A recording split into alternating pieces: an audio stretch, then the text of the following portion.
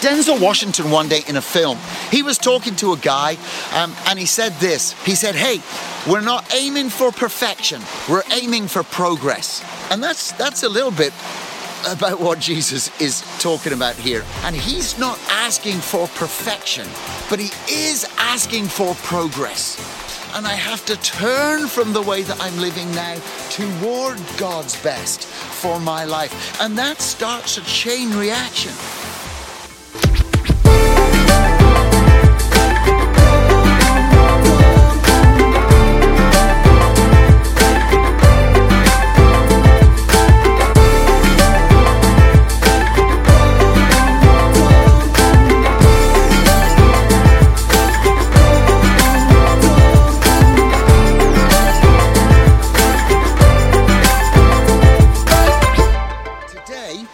Are going to be looking at some more of the Vineyard tour. All the stories and parables that Jesus used to talk and illustrate points that he based around or about the characters who were part of the vineyard scene in his culture. Now, the one I want to look at today is just a chapter further on than we looked at last week. This is in Matthew chapter 21. And as always, one of the most important things about this is the context. Who is Jesus speaking to and in what context? Now Matthew 21 and verse 23, it gives us an idea of the context of what Jesus is talking about and where he's talking about it from. Now, this is what it says. Now, remember, context is massively important. In verse 23 of Matthew 21, when Jesus returned to the temple and began teaching, the leading priests and elders came and demanded of him, by what authority are you doing these things? Who gave you the right to teach in our temple? Now, you've got to remember who these legal experts are actually talking to. They're talking to the Messiah, the person who the temple is actually about Yahweh in physical flesh, the central figure of the temple. And they're asking him, who gave you authority to teach? Now listen what Jesus says. He says, I tell you the truth. I'll tell you what authority I do these things under if you answer for me just one question. And then he asks him a question in verse 25. John the Baptist, when he baptized, where did his authority come from? Was it from human beings or was it from heaven? So they talked it over among themselves. And they said, if we say it's from heaven, he will ask, then why didn't you believe him? And if we say it was from human beings, we'll be mobbed because the people believed that he was a prophet.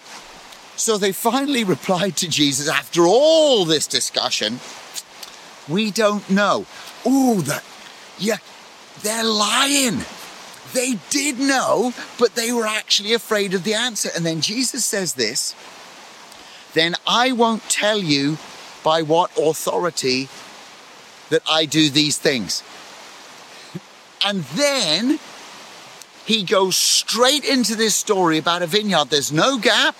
It's straight, just like before. The context is massively important. So he goes straight from, so I won't tell you by what authority I'm doing these things. And then he says this, but what do you think about this? He is scary smart. This is just genius debating. It is incredible intellectual stuff. It's an intellectual chess match in which there is no equal for Jesus himself. He goes straight into, so what do you think about this? This is where he goes, and this is the story that he tells. What do you think about this? Oh, you can see the glint in his eye as he's saying it. A man with two sons told the older boy, son, go and work in the vineyard today. See, I told you it was going to be about vineyards. Go to work in the vineyard today. The son answered, no, I won't go. But later he changed his mind and went anyway. In verse 30, then the father told his other son, you go. And he said, yes, sir, I will. But he didn't go. Verse 31, Jesus asked another question. Which of the two obeyed his father? They replied, the first. And we think, well, of course, that's an easy answer. But it's an easy answer in our culture. Like I said, context is important. Our brains, somebody once said, are exquisitely tuned to context. That's why when we say our brains are like a computer, we're actually wrong, because I can take my computer or my smartphone and I can use it in the snow, I can use it in the rain, I can use it in the sunshine, I can use it at the beach, I can use it at the mall, I can use it by the river, I can use it on the highway, I can use it wherever I want. And the context that I use it in doesn't change the functionality of the computer in my smartphone or in my laptop. But the location of where I am changes everything about my senses and my brain.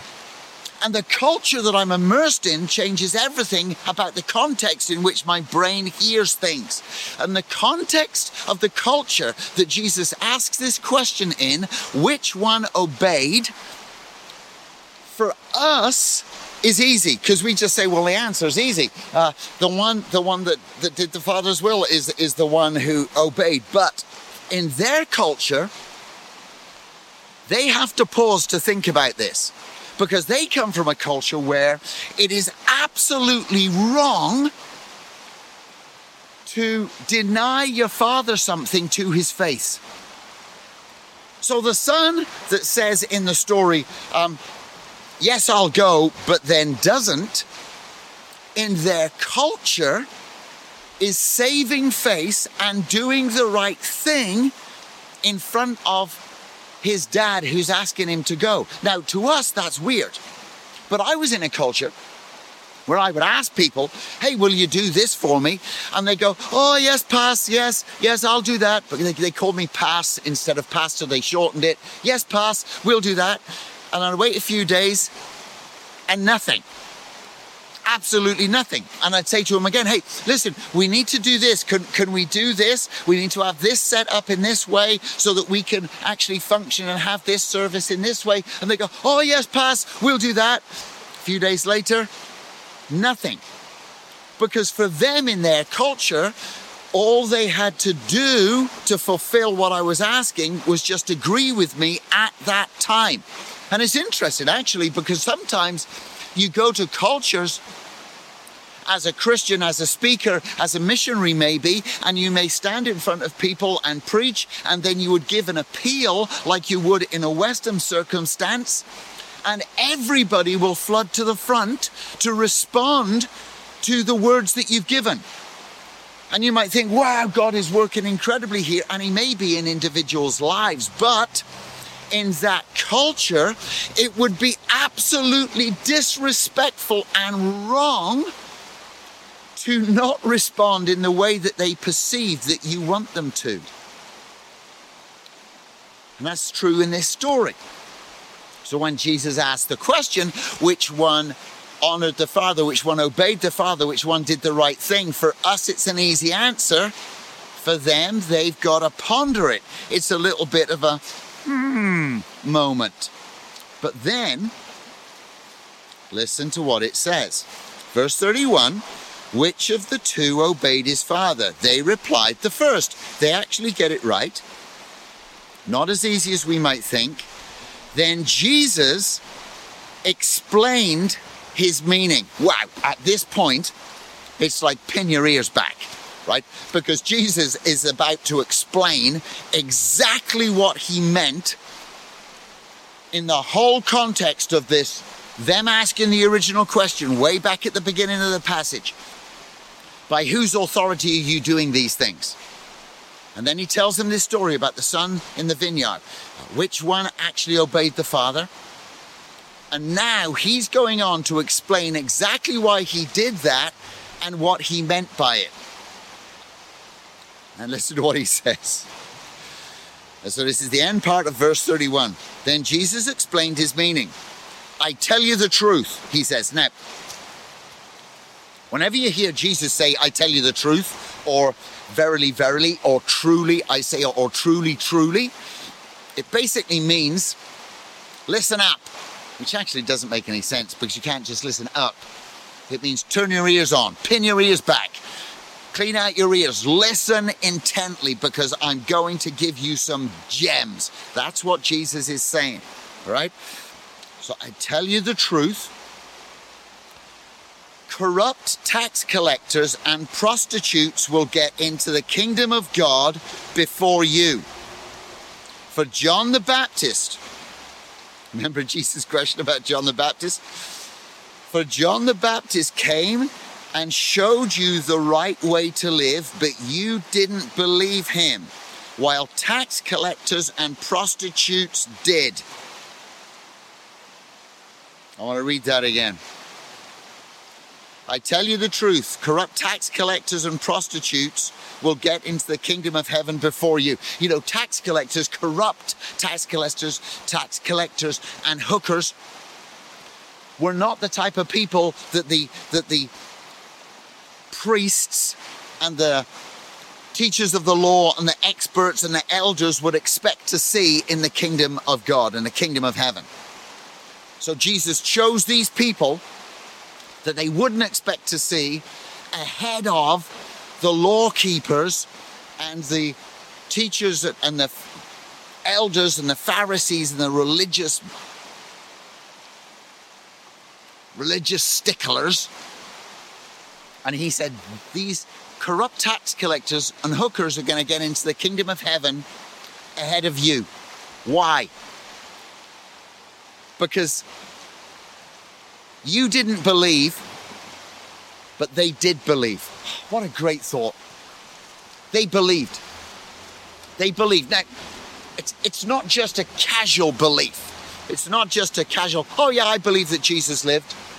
It's an owning, personally owning the fact that Jesus lived, that he walked on this earth, that he died on a cross, wrongly accused as an innocent man in my place for all the wrong that I have committed. And he has forgiven me personally and you personally for that. And now I live my life in that forgiveness. And Jesus is saying that's what the corrupt tax collectors and the prostitutes did, and you don't. You don't believe John when he talked. You don't believe my words Jesus is saying about what he said. You don't believe that. You just carry on with your empty traditions and your empty forms, thinking that you can earn your way into heaven. And you can't. Listen what it says. John the Baptist came and showed you the right way to live, but you wouldn't believe, while the tax collectors and the prostitutes did. Now listen to this. And even when you saw this happening, you refused to believe. This is not just that they didn't know and they made a mistake in their ignorance. This is not just a random mistake. This is deliberate refusal to believe the evidence that John placed in front of these people. This is a deliberate refusal as Jesus is talking by these religious people to see the signs and wonders that Jesus was doing, to hear the teaching that he was giving in the temple, and a deliberate, absolutely deliberate refusal to accept the evidence and the truth of what they were seeing, and to turn their back on it and refuse to believe. Now listen, because this is really, really important. How Jesus ends up this story and the word that he uses. I want to read this to you. And even when you saw this happening, you refused to believe John's message and repent of your sins. I want to stop there. Because that's how Jesus ends up this story. This is his closing remark. This is his finishing statement. You refuse to believe the message, and you refuse to repent of your sins. You refused. But the corrupt tax collectors and the hookers acknowledged their sin, and they repented. Now, what does that mean? Does it mean that they just sat in corners and went, oh no, we're useless, we're worthless, no, nothing good is ever going to happen to us, we're terrible human beings, we're lost? No, they didn't sit around browbeating themselves and just sitting in a huddle feeling sorry for themselves and the things that they'd done. It means they acknowledged what they'd done, and they accepted the forgiveness of God for the wrong things that they'd done in their life. And Jesus sums up all of that by this one word, repent. That's the word that he chooses to use. You don't hear that very much in our societies anymore. You rather hear things like, well, everybody's basically good. Everybody's got good inside them. You know, we really don't need to repent. We don't need to turn from our ways and turn toward God's ways. Now, notice, Jesus doesn't say that the corrupt tax collectors and the prostitutes became perfect. He doesn't say that. Denzel Washington one day in a film, can't remember what film it was, he was talking to a guy and he said this. He said, hey, we're not aiming for perfection. We're aiming for progress.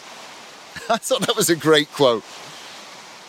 And that's a little bit about what Jesus is talking about here, only his words are way more weighty than Denzel Washington, who is a fine actor.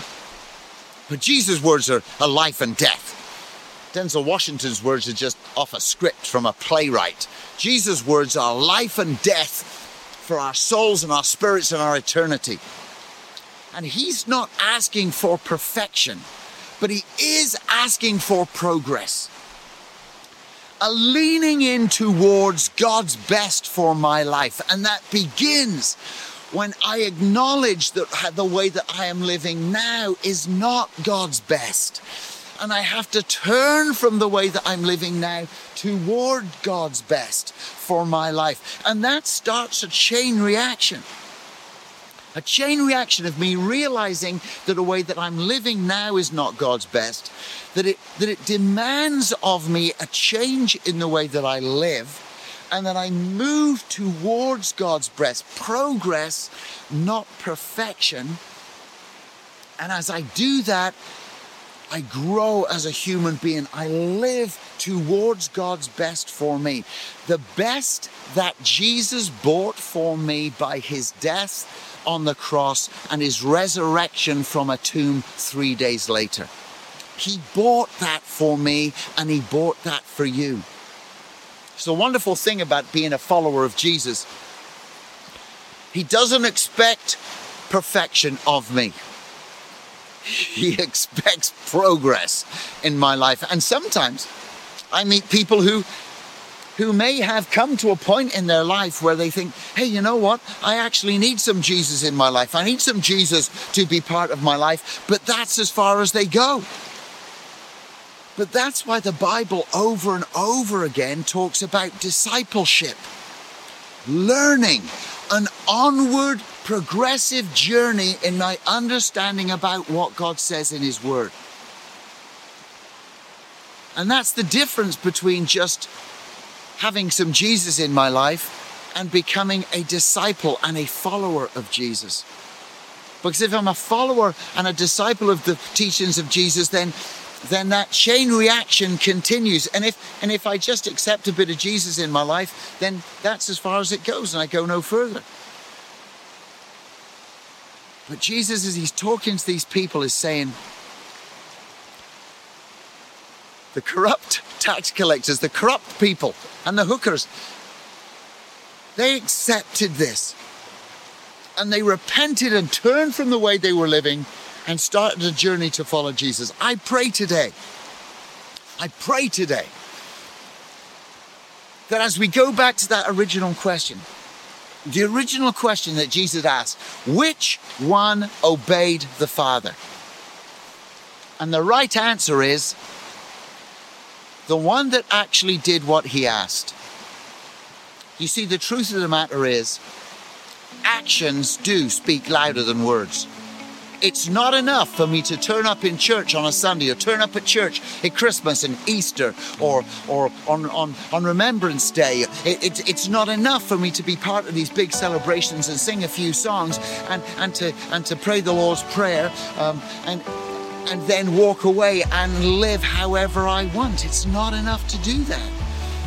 Actions speak louder than words. But remember, it's progress, not perfection. Oh, God, help me. Help me be like the son that obeyed what you asked him to do. In Jesus' name, help us all to be that. And be people who are on a lifelong journey of learning what it means to be a follower of the teachings of Jesus. Hey, bless you. Thank you for listening. And God be with you.